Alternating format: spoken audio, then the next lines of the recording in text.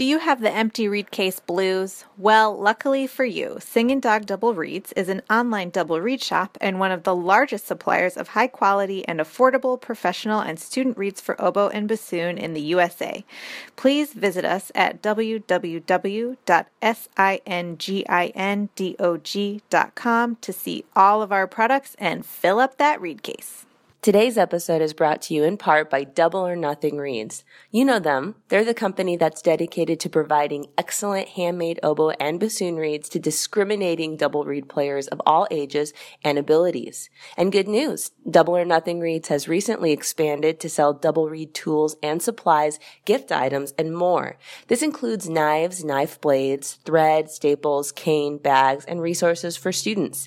Better yet, as authorized Fox and Yamaha dealers, they offer an extensive range of oboes and bassoons for all levels. Additionally, they sell quality used instruments on consignment. And if you're looking for private oboe lessons and can't find anyone nearby, Double or Nothing Reeds offers oboe lessons via Skype.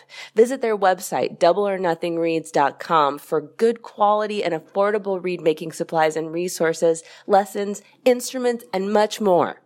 Hi, I'm Galit Kaunitz. And I'm Jackie Wilson, and you're listening to Double Reed Dish, a podcast for oboists, bassoonists, and the people who love them.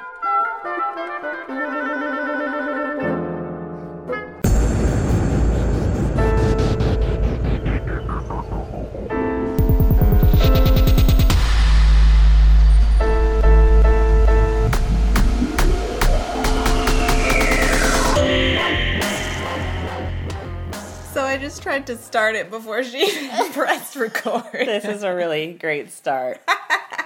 So Jackie and I are actually in the same room. Can you believe it? IRL. It's insane.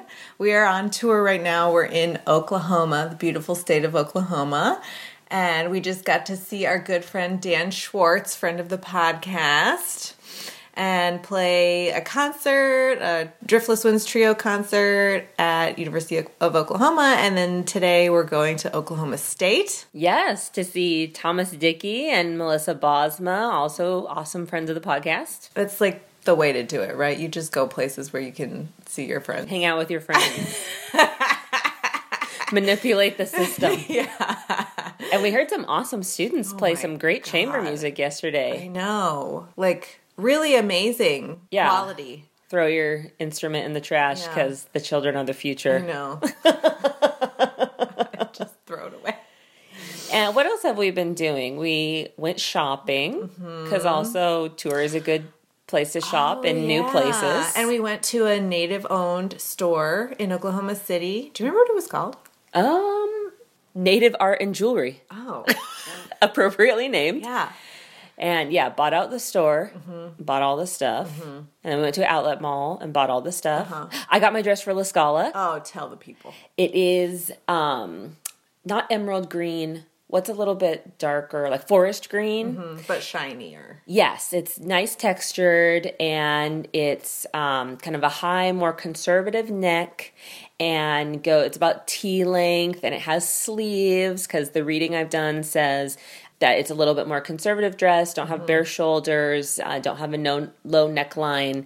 And so I was really wanting this fabulous dress to wear for my dream experience. And, things are really like sundressy or less conservative by that definition, just a little bit more modest. And so I started shopping at, or looking into maybe older or more mature stores. Like maybe don't go to Forever 21 for your La Scala dress. And yes, Oklahoma had the key. So I've got a huge garment bag I'm carrying around everywhere. But at least you're driving home. Yes, I'm driving 8 hours home. As soon as this concert is over, I'm dropping you guys off at the airport. And then driving until I hit Missouri. Yeah. Well, the nice thing is we only have a few more weeks until we are in the same place again. Yes, in 2 weeks. Oh. We'll see each other again. It's that part of the semester where you're just putting one foot in front of the other. Yeah. Or it's like, okay, what am I doing today? And then today gets over, and then you figure out what you're doing tomorrow. Do you have any advice for students who are about to do a jury? Prayer. Get yourself in a good mental space. I actually did have a suggestion. I just finished a book, Fight Your Fear and Win by Dawn Green. Yeah. I was talking to you guys about it a lot. From what I understand, kind of disciples of Dawn Green have said his book Performance Strategies is a little bit more updated and maybe more applicable to musicians specifically. So I'm going to check out that one as well. But I had just been, to be totally honest and vulnerable with our audience, struggling with putting my mental noise to the side when I perform and really replicating on stage what I had done in preparation. And it was starting to frustrate me. And I realized that the old tools that I was drawing from weren't serving me as well as I needed them to. And so No Kageyama from the Bulletproof Musician actually recommends the work of Dawn Green. And so I thought, what can it hurt? And it's a book that has you do certain exercises and you actually take a quiz. And then based on your quiz, there are certain things you need to emphasize more than others. And I just went into it completely dedicated, open-minded, just see how much I can get from this book. And my experiment was the Roasted Swan solo. The Southeast Missouri Orchestra was doing Carmina Burana. And I was really scared about that solo. The bassoon listeners know it's very high, and then all of a sudden you jump from very high to extremely low. It's super exposed, everything stops, and it's just you. And I was like really intimidated. And so I went, I'm going to use this book to kind of prepare and apply new things. And if I may say so, I rocked it. Yeah, you did. How long did you let it settle? Like how long before the solo did you start it? Started it because life is crazy, so we don't always have time to just sit down and read. The book's not actually super long, but it did take me several weeks to get through all of it, especially because after a chapter I tried to think about and implement each of the things. But I would say I finished it probably about 2-3 weeks before the performance. Great. And then I had a to-do list of certain steps that I needed to do in preparation. And yeah, it went, I was super happy with it, and kind of more than the performance, I was proud of myself for, let's try something new. Let's go into it with an open mind and see what we can make work. And it's just nice to have those extra tools. Maybe it won't work for everybody, but if you're kind of struggling with similar stuff, check out the work of Dawn Green. And actually, once I started talking to people about my experience, I found out that people I didn't even know were using the work of Dawn Green, and some had taken his online courses. And I was like, oh, I wish we could talk about this more openly. But I found it really useful. So if anyone is struggling with that, I highly recommend it. And actually, yeah, other people have too. So. Yeah. I mean, it's easy to feel like you have to pretend to be invincible. Right. But, it's a competitive field, and you don't want people to see your soft underbelly. Yes. But, as artists, to be vulnerable, I think is really important, especially on stage. And if you can't be vulnerable on stage, it's a barrier between you and the people you're trying to connect with through music. So if you can get comfortable existing in that space where you can get rid of that barrier, then I think the performances are going to be so much more engaging, because there's not that distance, stay there. You don't go any further. I have my protective shield. I think it's important, and I think that's really cool. I'm going to start reading that book too. No, totally. And in what you're saying, the two sides of it, I understand that in theory, you don't stand in front of someone with a suit of armor on and go, look at the weak spot in my armor. Yeah, exactly. Here's where it's not working. I get why people would want to act like they don't have weaknesses and they only have strengths, but the point of what we do is not to stand on stage as a suit of armor. Right. You're exactly right. It is to show the personal and the human and all of that type of stuff. So yeah, we are breaking all the taboos. We're going there. Here's our soft underbellies, everyone. Stab away. So what has been going on with you? I'm just trying to get through the end of the semester. My students are getting through it like rock stars. We have our studio recital coming up. My doctoral student has his lecture recital coming up, and then juries and finals. And this was a really intense semester for everybody. Yeah. So I'm super proud of the way that they have managed to get through it. I know they are stressed to the max with our ensemble performances and rehearsals and recording sessions and opera and practicing for your lesson and your jury and sophomore barrier, and like all of that stuff is too much, and they're killing it. So I'm super proud of everybody. Maybe that's a good segue to remind the listeners that we have a challenge Yes. going on. Not a challenge, a giveaway Yes. going on. Tell the listeners about the giveaway. Well, we are giving away the bassoon, Well, we're going to have 2 winners. right, One oboe, one bassoon. the Mildy Studies. Oh my God, you guys, this is so funny watching an oboist try to pronounce. My face is one question mark. Mildew.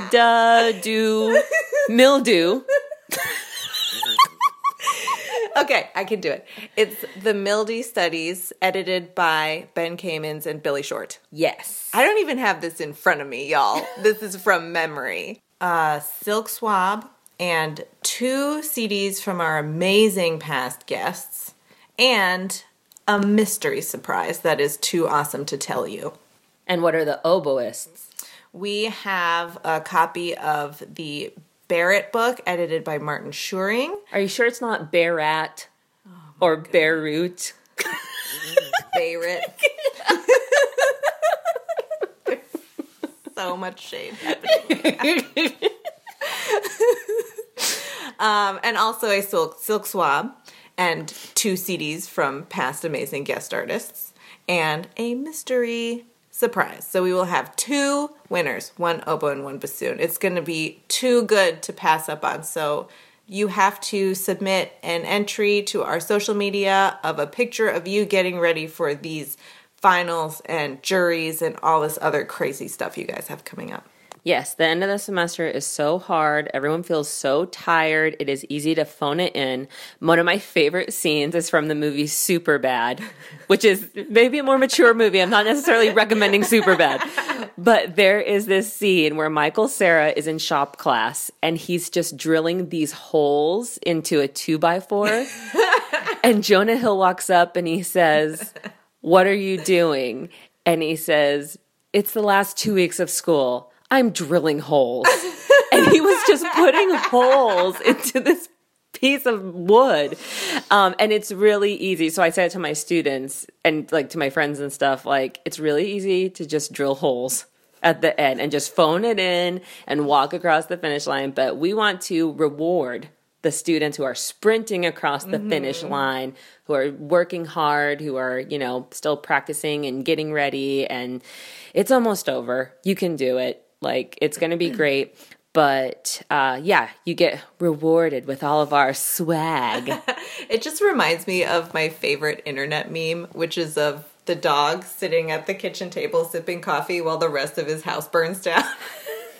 Oh, I thought you... And then the caption is just, "This is fine. Everything's fine." Oh, yes. This is fine. I thought you were going to say the "I have no idea what I'm doing," which is also an appropriate dog meme for the end of the semester.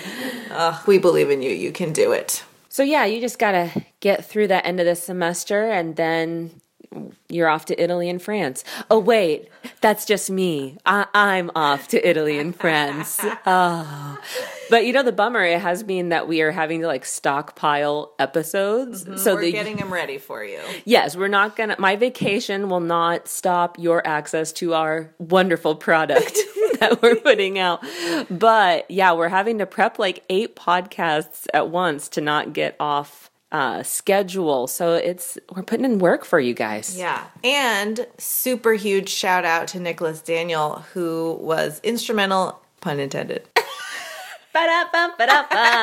in helping us get in touch with Ramon Ortega. I know you guys loved that last interview. So thank you, Nick Daniel.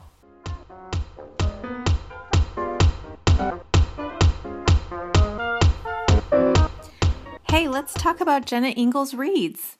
She has built her business on providing high-quality handmade reeds, education, and a sympathetic ear to oboists across the country.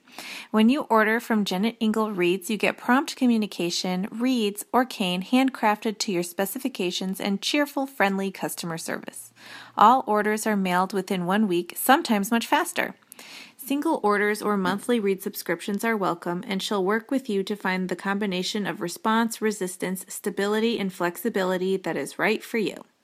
Podcast listeners can use the code DISH, all caps, for 10% off their first order at JanetIngle.com. That's JENNETINGLE.com.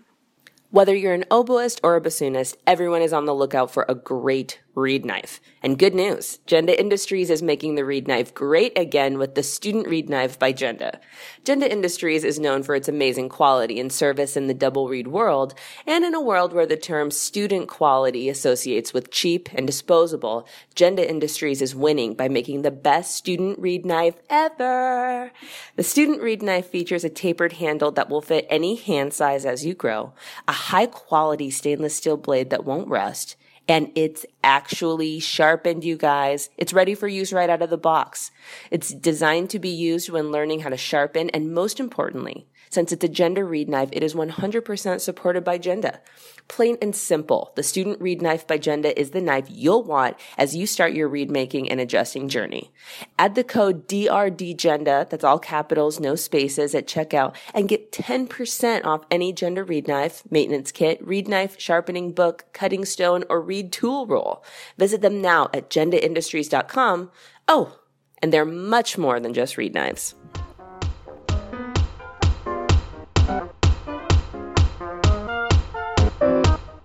Well, we are very excited to welcome to the podcast Dr. Amy Pollard, Associate Professor of Bassoon at the University of Georgia. Welcome, Amy. Thanks so much. It's great to talk to you both, and longtime listener and fan. Thank you so much. I would love to start by asking how you came to the bassoon. Yeah, it's an interesting story, I think. I think it's maybe a little different than other people, but I started playing flute, actually, I think right after fourth grade when I was living in Illinois. And I moved to Ohio in sixth grade and ended up getting really bored with the flute. It was really high. It just didn't, it didn't really resonate with me. And I was in band class and I was looking over at the wall and they had all of like our method books lined up on the wall. And there was a stack for bass clarinet and bassoon. And I was like, It's like, well, I don't think anyone in here plays the bassoon and I don't know what that is, but it sounds cool. So I went and asked my band director if I could play it. And I had no idea what it was. I mean, I had seen them in orchestras and concerts that I'd been to, but I actually didn't really know anything about it. And then they gave me a case and said, good luck. And then they gave me a list of teachers and I called one and ended up studying at first with a really wonderful woman in a nearby area that was a middle school band director and bassoonist. And that was kind of how I got brought to the bassoon.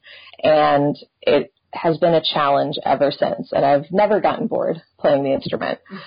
So apologies to flute players out there. I think the flute is beautiful. I just couldn't make it beautiful. Could you maybe walk us through your educational journey and kind of the starts of your career and how you got to where you are today? Yeah, sure. So when I was in high school, I actually started taking lessons with Eric Stomberg, who was studying at the time at Cincinnati as a doctoral student. So I was taking lessons with him. And then I did my undergrad at Louisiana State University with Bill Ludwig. And at the time, I wasn't really sure that I wanted to do music. I actually was thinking about just doing an undergrad in music and then going on to medical school, or doing a master's in like biomedical sciences or something like that. I was really interested in science and, just learning as much as I could about that. But I think at the time I just didn't think I was good enough to really make it as a bassoonist. And as I was in school, I just got more and more involved in bassoon. I started going to summer camps and I, got to play with some really great groups in Louisiana, and I just kind of fell in love with it more and more. And I sort of got over some of that insecurity of not being good enough to make it. And after that, I was accepted at the University of Cincinnati College Conservatory of Music to study with Bill Winstead. And I did my master's and my doctorate there, which was really great. And he's, both Bills are amazing teachers and really inspiring. And while I was working on my doctorate, I actually got hired at Baylor University in Texas. And so I left after 2 years of doing my doctorate and started at Baylor. And during my first year at Baylor, like late in the year, I got a call from the University of Georgia from a couple people on the search committee and went and interviewed for the job there and have been there for the last 9 years. So, but while doing that, I was working on my doctorate because I hadn't finished some of the classes or some of the lecture recital and the dissertation. And that took me about 4 years while working full time to get all of it done. But it happened eventually. So you talked about this kind of insecurity of, I don't think I'm good enough to be a professional bassoonist, and that you kind of grew out of that. Was that naturally through watching yourself get better and better experiences, or was that something that you had to nurture within yourself? How did you overcome that? Well, I say that, and I haven't fully overcome that ever. So I think it's probably an aspect that every musician deals with. We put ourselves out there and make ourselves vulnerable. And with that certainly comes an aspect of insecurity. What if people don't like me? What if I'm not good enough? What if what I'm saying is, horribly wrong? And what if I'm leading students down the wrong path? Or, and so I think those feelings of insecurity, at least for me, have always been there, but it's something that I actively, work on and try to, particularly when I'm performing, I kind of look at it as though I'm an actor and I'm putting on this role, and I'm putting on this role of being someone who's really confident in my own musical voice and looking at myself kind of being imagine who I want to be as a bassoonist, and I try to portray that as much as possible when I'm on stage or when I'm teaching. But I certainly have my doubts afterwards. I'll listen to recordings and be like, well, that was terrible. I should have practiced more. So I think that insecurity is continued, but it's one of those things that, in talking to other professional musicians, it helps me to know that a lot of people deal with it, that it's not just unique to my experience. It reminds me of some advice I got actually when I was an undergrad, was if you're just crazy nervous on stage, to pretend to be somebody else. Yeah, absolutely. I tell my students that a lot. Or, that you can imagine that as you play that you get larger and larger on stage and the audience gets smaller and smaller. Mm-hmm. You can kind of pump yourself up in that way. Yeah, I actually have some scores with other people's names written at the top.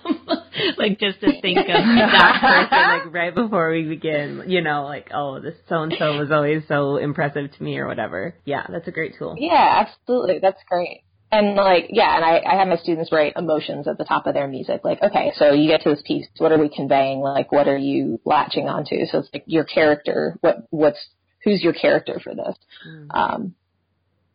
Which I find to be helpful because that helps me to connect to the music immediately and not focus so much on how nervous I might be or any of those insecurities that creep in when we're in that situation. So what drove you to a teaching career versus a performing career? So I don't know that it was an actual ever intentional decision. And I think that's what's kind of interesting about my career is that I don't ever remember a point at which I absolutely decided that this is what I'm doing, or I absolutely decided that I want to be a bassoonist. And that doesn't mean that I'm not passionate about it or not engaged. I think it's just that I'm interested in so many things. And a lot of my life has been spent really investing in what I'm doing and then just being open to as many possibilities as I can. But when I was an undergrad, I really loved Bill Ludwig, and I found him to be extremely inspiring. And I remember a point at which I was thinking, this would be a great job. Like, this would be wonderful to teach at a college and play in a bunch of different places and do chamber music, and that would be amazing. That's really what I want to do. And then at some point during my master's, I started being a lot more focused on the performance track and really wanting to do orchestra full time. And then when the Baylor opportunity came up, it was the idea of, well, this is a really good paying job and it's tenure track and it's stable. Mm-hmm. And I think I'd be stupid to kind of pass that up.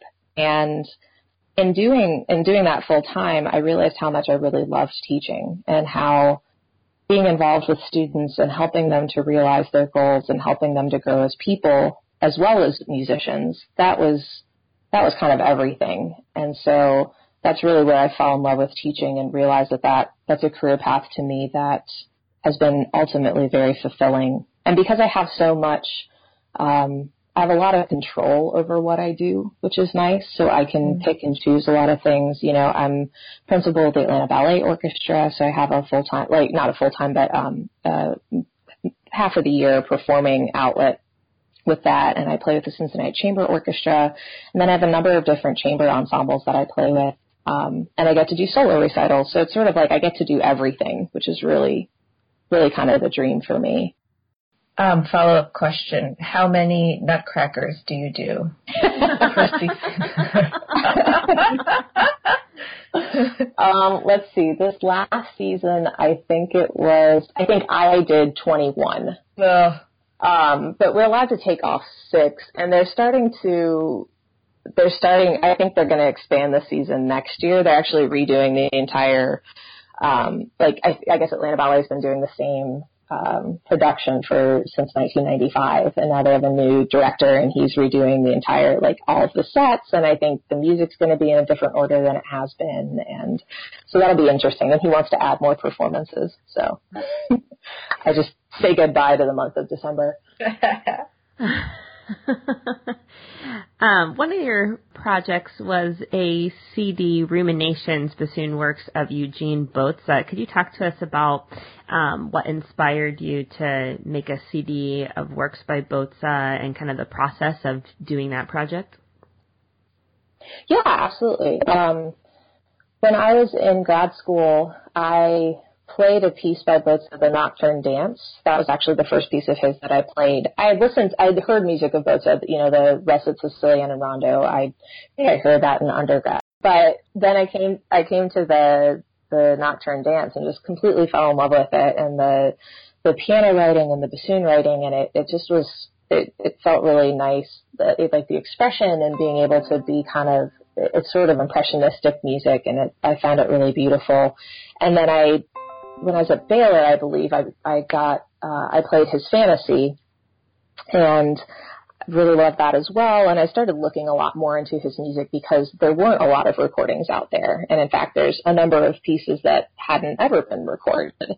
And so I feel like he's this composer that wrote a lot for wind instruments in particular, and wrote in a lot of different styles. So there's sort of some Ravel influences and some Debussy and then Shostakovich. And he kind of wrote in a lot of different areas, which I found fascinating. And he does, completely borrow from himself all the time, as a lot of composers do. But when I, decided to do this CD project and was kind of thinking about what would I want to do, that seems to be my first big idea was to record a bunch of his music. It's not all of it. I mean, that would be kind of impossible because he's written so much. But, and also looking at it as introducing some of these pieces to a wider audience to maybe inspire some students to play this. Like the burlesque that's actually only online because it wouldn't fit on the CD. But the burlesque is a really cute piece and really lovely. And the trio for 3 bassoons I found to be really amazing that I didn't know beforehand. And the concertino is great. It's just really hard. But yeah, it sort of came out of that. And I tend to overprogram. And in this case, when I was looking at all of the music that I was going to play in terms of the amount of time, it ended up being almost 90 minutes of music. Oh, wow. So I had to scale back a little bit. And then there was a piece that I had fully prepared that I actually didn't end up recording because by the end of everything, I was just so exhausted. I actually came down with strep throat right beforehand. So that was fun. Wonderful. Yeah. So I was like, this is perfect timing. So I like got a steroid shot from my doctor and then was drinking tea obsessively throughout all of it. But it's one of those things that it's like I had to schedule it. I had all these guest artists coming in and the recording engineer, and I was like, well, you just got to do it. Mm-hmm. So I'd love to know more about your bassoon percussion duo, Coleño. Yeah. So that's with my husband and Scott Pollard. And we met in 2010. He was actually doing a one semester visit at EGA as the visiting percussion professor. And the wind ensemble at that time was actually going to Argentina. And I think they needed an extra percussionist, and so they asked him to go. And then he and I had been kind of playing around with this idea of doing the Astor Piazzolla L'Histoire de Tango. It's originally for guitar and flute, but guitar music lends itself really well to marimba. And so we did 2 movements of that, and I just transcribed it for flute, and it ended up working really well. I didn't have an idea of how this would sound, and we actually work really well together, which is nice, which I find not to always be the case with people who are married. But we have minimal fights when we're rehearsing. And then because of that, we decided to just kind of keep working on that, and we started doing a lot of commissions and doing a lot of transcriptions. And, we have a lot of stuff in the pipeline right now. It's just that we've been a little too busy to get a tour going, but hopefully next year we're maybe in the fall or next spring that we'll have another tour in the works and premiere some new music that we have for the group. So it's been a lot of fun though. And when we visit colleges and do performances and then do master classes with the students, one of the things that we emphasize is the idea of playing music with your friends, even if there's not a lot of repertoire written for that combination, that you can be proactive in forming new and unusual chamber groups and, get involved with the composers at your school, your composition students, and ask them to write pieces for you and do transcriptions of works that are out there. And just this idea of exploring new timbres and new colors based from a point of working with people that you love, so that it's a greater, I think that makes a more fulfilling chamber experience if you're making music with people that you care about. Mm-hmm. So it seems like you have so much going on and so much on your plate. What kind of things do you do for self-care in order to achieve work-life balance, if such a thing is even possible? Yeah, it's funny. We hear that phrase work-life balance all the time. I actually think of it as work-life balancing, like that it's an active process, because I don't feel like it ever gets balanced. It's kind of like you're spinning plates, or you're sort of, trying to manage it, because sometimes there's some downtime where you can really invest in yourself and in your relationships and in your hobbies. And then there's other times that you're just really buried in your work. And I try not to feel guilty about that. That's one of the first things for me that makes a difference, is I try to just look at it as being these periods of, those times that you're really invested in one or the other, and you're just kind of doing a little bit on the other end. But that's the big thing for me, is to try not to beat myself up too much about it, and try not to look at myself as being a superwoman, because it's just not attainable. But in terms of self-care and things that I like doing, I really love hiking. And so whenever I get a chance to do that, which isn't super often, but that's really great. My husband and I actually did like a 3-week road trip, car camping out west this summer after IDRS. Wow. So we ended up in Canada. So after 3 weeks in the car together and putting up tents in random places, we were ready to get home. But I do really love hiking and being outdoors. I play golf, so that's actually really fun and relaxing for me. I love reading, so I read a lot, and then I really have gotten into doing yoga and meditation, and that's something that I find to be really helpful at all times, just kind of to help deal with the stressors of the job and with being busy, just finding, 10 minutes to take for yourself to just sit and do some breathing is really helpful and effective, and something I kind of work with my students on, helping them to integrate in their lives too. Do you often see students whose lives are not in balance. Perhaps they're just really, really overachieving, or maybe for some of them it's gone the other way. And then how do you address that in your lessons? Yeah, absolutely. I mean, I think that's a big aspect of college, and something that I work with a lot with freshmen that come in is how to use a planner and how to schedule your time and how to sort of set up a plan for yourself for every day rather than just looking at it as, oh, well, I have these classes and then I'll just get to practicing whenever, and then it doesn't happen. So it's the idea of like teaching them how to schedule and looking at as many different ways to do that as possible. Like I'll make an assignment where they have to bring in a weekly schedule to me for a couple weeks, and then we go through it. And if they have practice time planned and they didn't do it, that they write down a reason why. We talk about good reasons versus bad reasons. Like I just didn't feel like it is not a good reason. But, you know, like I got really sick, like that's a better reason. So that's one of the things. And then also, you know, I feel like inevitably we talk with our students so much about what goes on in their personal lives. And I find that to be a really honored task that they come to me with that. And so trying to figure out for each student what the best route for them to balance their lives is, and also to help them understand that it's okay to fail every day. You know, like this is the way that I planned for the day to go, and several things didn't go as I wanted, but, you know, trying to make the most of it and look at it as being a process rather than an achievement. Mm-hmm. Oh, definitely. I think that's something even as faculty members, we probably go through a task we think is going to take 15 minutes, ends up taking 45 minutes, or someone knocks on the door needing your time, and, you know, that 2 hours that you're going to practice turns into 45 minutes. And, yeah, that's just such a life lesson that we all have to learn. Absolutely. Yeah, or that meeting that's only supposed to take 15 minutes. Or that surprise email that needs to be right away. And, you know. The emails. Yeah, I think the two things that I don't think I realized going into academia were the number of emails I would receive and be expected to then write, and then all of the meetings and paperwork. I'm like, that's all, like some of these meetings that could just be an email, you know. I think there's a lot of memes about that on the internet that just I find really amusing.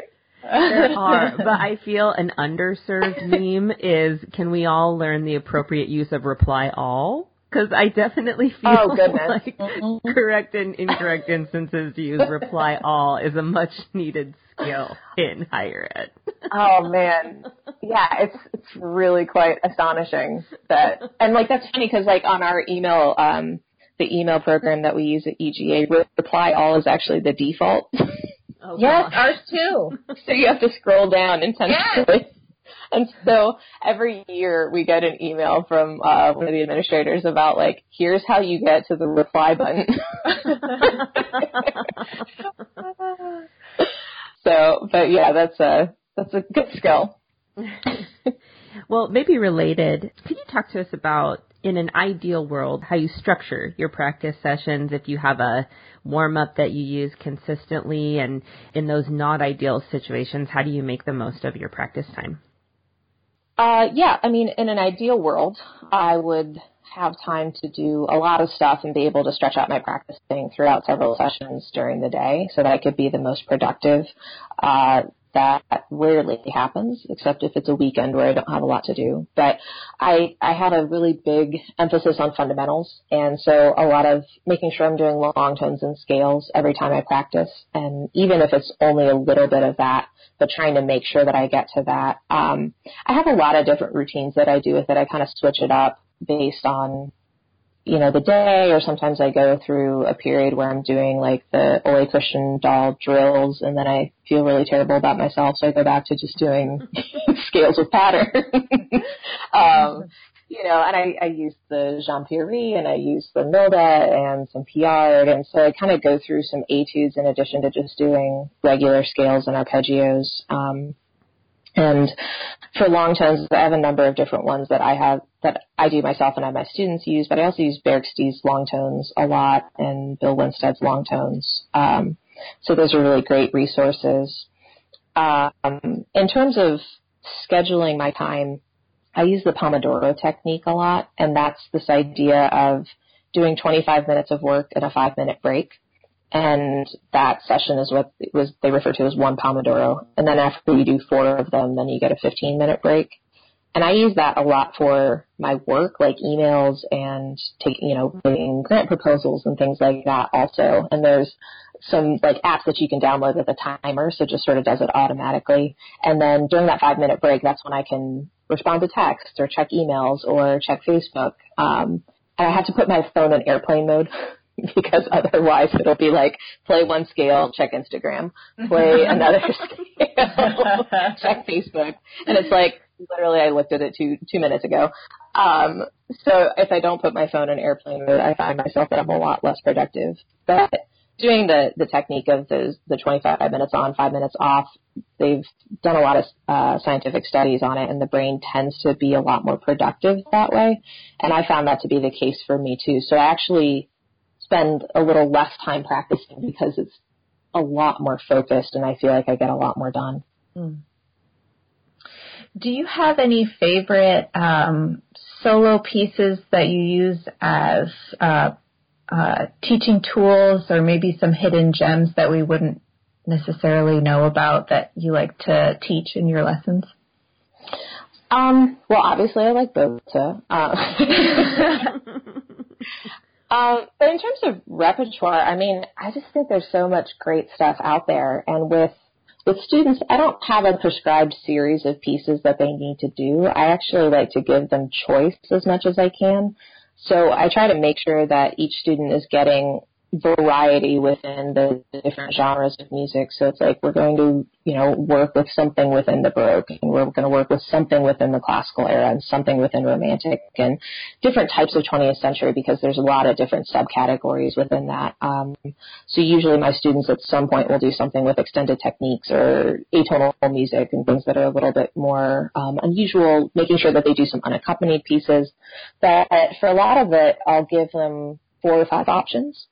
Or if they come in with a piece that they really want to do, or they have a list, they're like, oh, I really want to get to these pieces. And then we can kind of gauge that based on where they are in terms of technical ability and musical advancement and, ability to control intonation, and try to make sure that it's a piece that challenges them, but is not unattainable, that they're going to get frustrated with.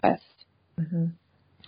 Something we talked about with Benjamin Coelho when he was on, do you think there's a difference in teaching undergraduate and graduate students, and how does your pedagogy shift for the two?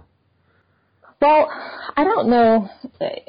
We have a lot of different majors at UGA, so I teach a variety of different undergrads. Like we have a lot of music therapy majors and ed majors and, composition and students who are doing a Bachelor of Arts. So in general, my teaching in terms of the style of it adjusts based on the goals of the student. Mm-hmm. So I still, and also in the amount of music that I assign to them. So my performance majors, they're going to make the most reads, they're going to do the most amount of repertoire, and I'm pushing them the most in terms of practice time. But I still expect the same level of performance from all of the students. And I think with graduate students, I expect them to be more independent with their preparation. And I think our lessons, my teaching style tends to be really focused on details. I think that's how I was taught. And it's sort of this idea of, we're working on these 2 measures, or we're working on these 2 notes and making them really beautiful, and trying to figure out how we create that through the physical processes of the body in order to get the musical idea that we want to speak through the instrument. And then expect them to apply that to the rest of the piece.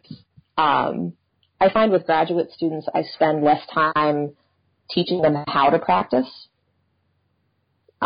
which is a lot of what I start off with undergrads. Depending, we still talk a lot about fundamentals, talk a lot about support, talk a lot about voicing, talk a lot about embouchure. So those things, I think, reminding ourselves of, I'm still reminding myself of all of that when I practice. But in terms of teaching students how to practice and how to use their time, I think I probably do that more with undergrads than with the grad students. I'd love to hear about your approach to teaching read making. Yeah. So for undergrads, when freshmen come in, I do like a read boot camp at the beginning of the semester, even if they've been making reads before. And I teach them the style that I use. And then, I ask them to do that for a while. And then if they want to start to experiment with some other things, we can talk about some different styles or ways to adjust certain aspects of it or use different shapes. But I try to get them working so that they're making their blanks as consistently as possible so that they're like little clones of each other. And the idea is to get rid of as many variables as we can. So the cane ends up being the only variable that we're working with, because that's enough of a variable, let's be honest. Mm-hmm. So we start off with that. And for my undergrads, the non-performance majors have to make 25 blanks a semester, and the performance majors have to make 35. And for my freshmen, I will allow them to buy reads from me for the first year, but then they're on their own. And usually by the end of the first year, they are able to make reads that they can play on. And, I schedule read classes every week, so I have 3 different read classes that I have 4 students in each of them. And that's when we work on scraping and adjusting and teaching the different aspects of the read and troubleshooting and how you can learn, we can all learn from each other too, so like Bobby is having this problem with his read and this is what it sounds like and this is what it looks like and this is what it measures and then we're going to work on this aspect of it and then, Bobby plays it again and it's improved. So that way, students are not only paying attention to their own reads but to other reads so that they get more tools in their toolbox of how to fix something. And the graduate students also help to teach the undergrads in that way too, because they're in those read classes as well, so they can provide some guidance. Mm-hmm. But in doing that, that helps keep from taking up lesson time to work on reads. So usually, unless it's like an emergency scenario, I normally don't work on reads in students' lessons at all. That's ideal. Yeah. It takes more time, obviously, because that's like another 3 hours a week. And also I found too in the past, I used to have open read help time and no one would come. And then everyone had, these terrible reads. And I was like, all right, done with this. You are assigned and you're showing up and this is when you come. That's a good idea. I should start doing it. I also have open read time that nobody comes to. I know. It's like, seriously, this is like free help. Why? And obviously our reads suck, so why would you not want to make it better? But I think also for the students it helps them too because it helps to create more of that sense of community and when they're helping each other and they also get some time to form more relationships with each other. And usually they're with different people each semester just kind of based on how schedules work out. So I'll do the rose and Galit can do the thorn. Could you tell us about a favorite memory of a past performance that sticks out in your mind, or more than one if you have multiple? Oh, yeah, there's lots, which is great. Probably the most recent one that was really fantastic for me was really meaningful is with Atlanta Ballet last year we did Firebird Suite, and it was just really cool to do that with ballet, in the original intention of it. And I had some students that came and that was just a really special experience. And one of the performances when we got to the Infernal Dance, everyone always jumps at that point in the audience, which is kind of funny. And, there's usually some laughing, but this one performance, this woman, she was pretty close to the front of the pit and you just hear her yell, "Yeah, get it!" And I could not stop laughing. Amazing. She was super into it. And I just kind of lost it a little bit. Work. Yeah, exactly. It was pretty awesome. And I'm like, I wonder if that happened, like, you know, back when this was premiered, Instruments Used, it's like, and the audiences were a little bit more vocally involved in the performances. I don't know. But that one was really fun and special. And, you know, with playing with a ballet orchestra, I really enjoy, you know, I actually really love doing Nutcracker. It's hard, you know, so every performance I feel like I'm really engaged, but then also seeing all the children that come and they come down to the pit and they're so excited, and it's like getting to be a part of these people's family memories and their family traditions, those that come every year, and that's really special. Like feeling that connection with the audience in a really visceral way, that you get to kind of interact with them at intermission a lot. And it's really cool to have the little kids like come down and see all the instruments and point to things and be like, what's that? So that's really fun for me too. And then any performance that I have family members there, that always is really special to me. You know, I did a concert series last year with Cincinnati Chamber Orchestra. My grandmother came down and we're doing Mendelssohn III. It was like a Scottish theme, and she just loved it. And it was really great to have her there, and to, you know, something that she continues to talk about. She got to go back to her community that she lives in and like talk about it to all of her friends. And so that was really fun. Amazing. So, and then all the chamber music performances that I do, getting to play with friends, that's fantastic. You know, Daryl Hale and I have a bassoon duo that we've been doing for a little bit, and it's just fun. It's, you know, it feels more intimate, like a house party, like we're hanging out and playing duets together. So yeah, there's nothing better than that. Yeah, exactly. And so like when you get to play with friends, that's amazing. Mm-hmm. Well, and it's a great excuse to get together with people where your lives, you know, when we're all in school together, you get to see each other all the time, but when your lives take different routes, it's like you really have to make an excuse to find time together. And so, yeah, Galit and I always look forward to tour and that type of stuff because we don't get to hang out otherwise. Right, exactly. Yeah, and, you know, unfortunately, like half of the time that Daryl and I are working for these performances, we spend playing Settlers of Catan. But that's cool, too. So my follow-up question is, do you have any memories of an especially funny thing that happened on stage, or maybe an embarrassing thing that you'd like to share with our listeners? Yeah, sure. I mean, I'm sure there's lots of them. You know, everyone has that instance of like coming in the wrong place and being embarrassed about that. So I'm sure that's happened to me, or like being in the wrong key and things like that. I guess the most recent embarrassing thing that I can think about was, it's not an onstage thing, but I work with the Meg Quigley Vivaldi competition as on their one of the committees. I can't remember offhand. That's perfect. But fantastic. But so the last competition, we were out in LA, and the competition and all of the events, the symposium, were held at Colburn School of Music. And on one of the nights, like all of us went to this hotel, and, you know, we're sitting around at the bar, you know, everyone's of age, and hanging out. And I was walking out into the lobby with a couple people to get in my Uber, and I was chatting with Whitney Crockett. And, you know, we were talking a little bit about a couple things. And then I asked him, I said, oh, are you staying in this hotel? Or are you staying, you know, what hotel are you staying in? And he's like, well, yeah, I mean, I'm staying at home because I live here. And it's like, at the time, I was confused for a second, and I'm like, oh, yeah, you're principal of the LA Philharmonic. Of course you stay here. Like, you live here. You work literally across the street.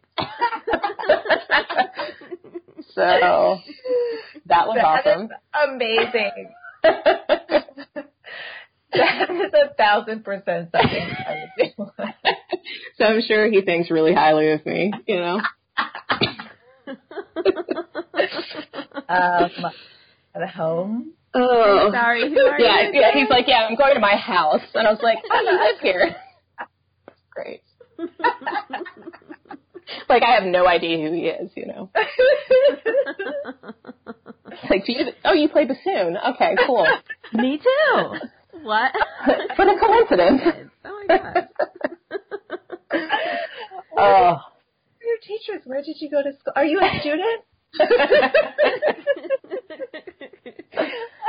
Oh, man. Yeah, it was great. I'm still not at all embarrassed about that. Amazing. So, yeah, that's a pretty big foot and mouth. I would love to know where or to whom you look for inspiration. It could be within music or outside of music or wherever it happens to be. Yeah, obviously I love listening to really great bassoonists, but I love listening to really great performers on all instruments and vocalists and string players and how they use vibrato and how they phrase. And I mean, it's just amazing. And I think that serves as a source of inspiration for me. I also, in my reading, I get really inspired by other people, particularly if I'm reading biographies or, these life stories of these amazing people and the things that they've done. But being inspired by the bassoon community and just, there's so many great ideas and so many great people that are doing this wonderful work that it's just you can just look at any of these people and feel inspired to be better and to keep working.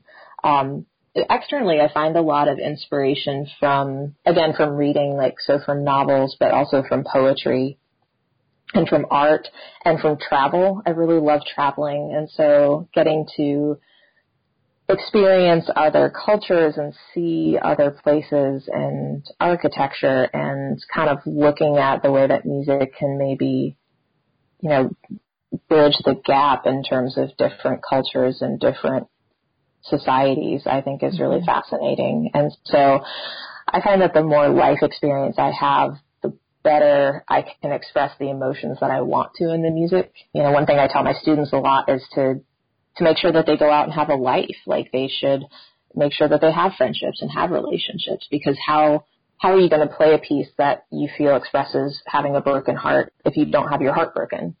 Mm-hmm. So I feel like all of the life experiences that I've had, positive and negative, help me to fuel the different emotions that I want to express within my music.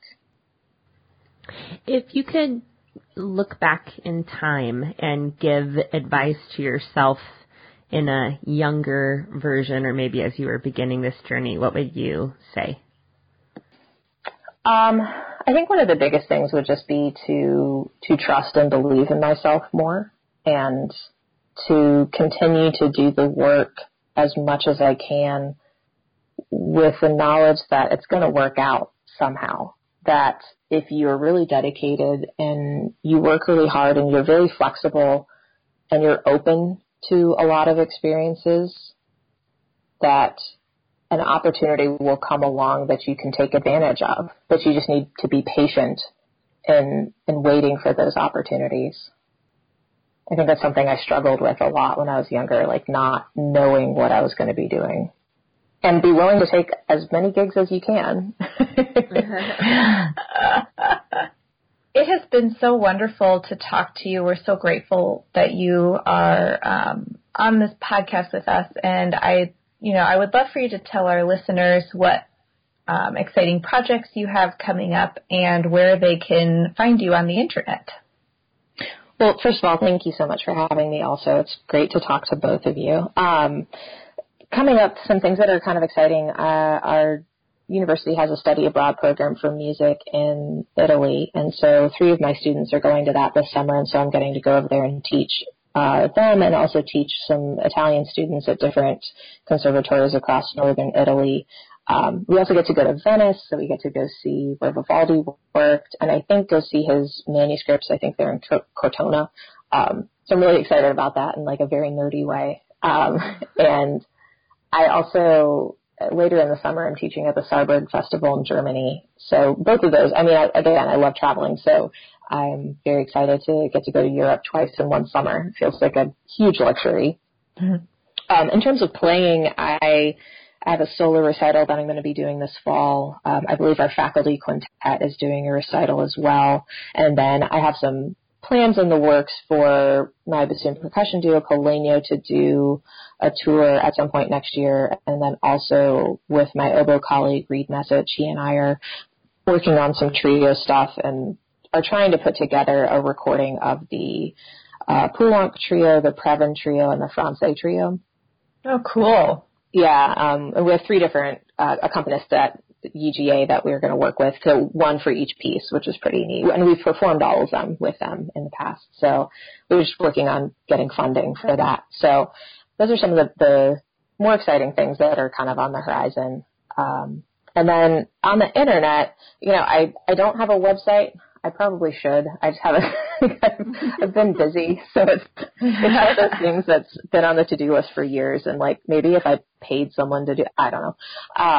So I don't have a website just for me. Our duo has a website. It's colenioduo.com, and our UGA Bassoon Studio has a Facebook page. So you can also find me on Facebook.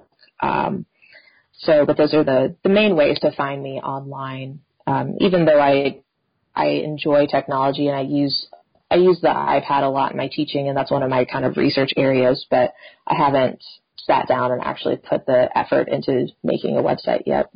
That's all right. I'm sure when it happens, it's going to make the internet explode. I doubt it. I mean, break the internet. Yeah, it's going to break the internet in the fact that I probably am going to put a virus in it accidentally, all of a sudden my website is sharing information with, I don't know.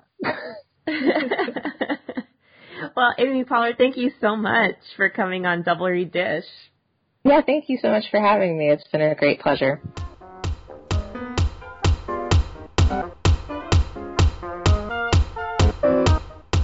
So we hope you enjoyed that interview with the wonderful Amy Pollard. Do not forget to follow us on social media. We are on Facebook, Instagram, and Twitter, and you can listen to us on any of the platforms where you get your podcasts, iTunes, Google Play, SoundCloud, all that good stuff. Our next guest is Alyssa Morris, Assistant Professor of Oboe at Kansas State University and beloved composer. Yes. Yeah. We're excited to share that one with you. Tune in next time. To hear if she has 4 personalities. Oh, boy. Da da da da da da.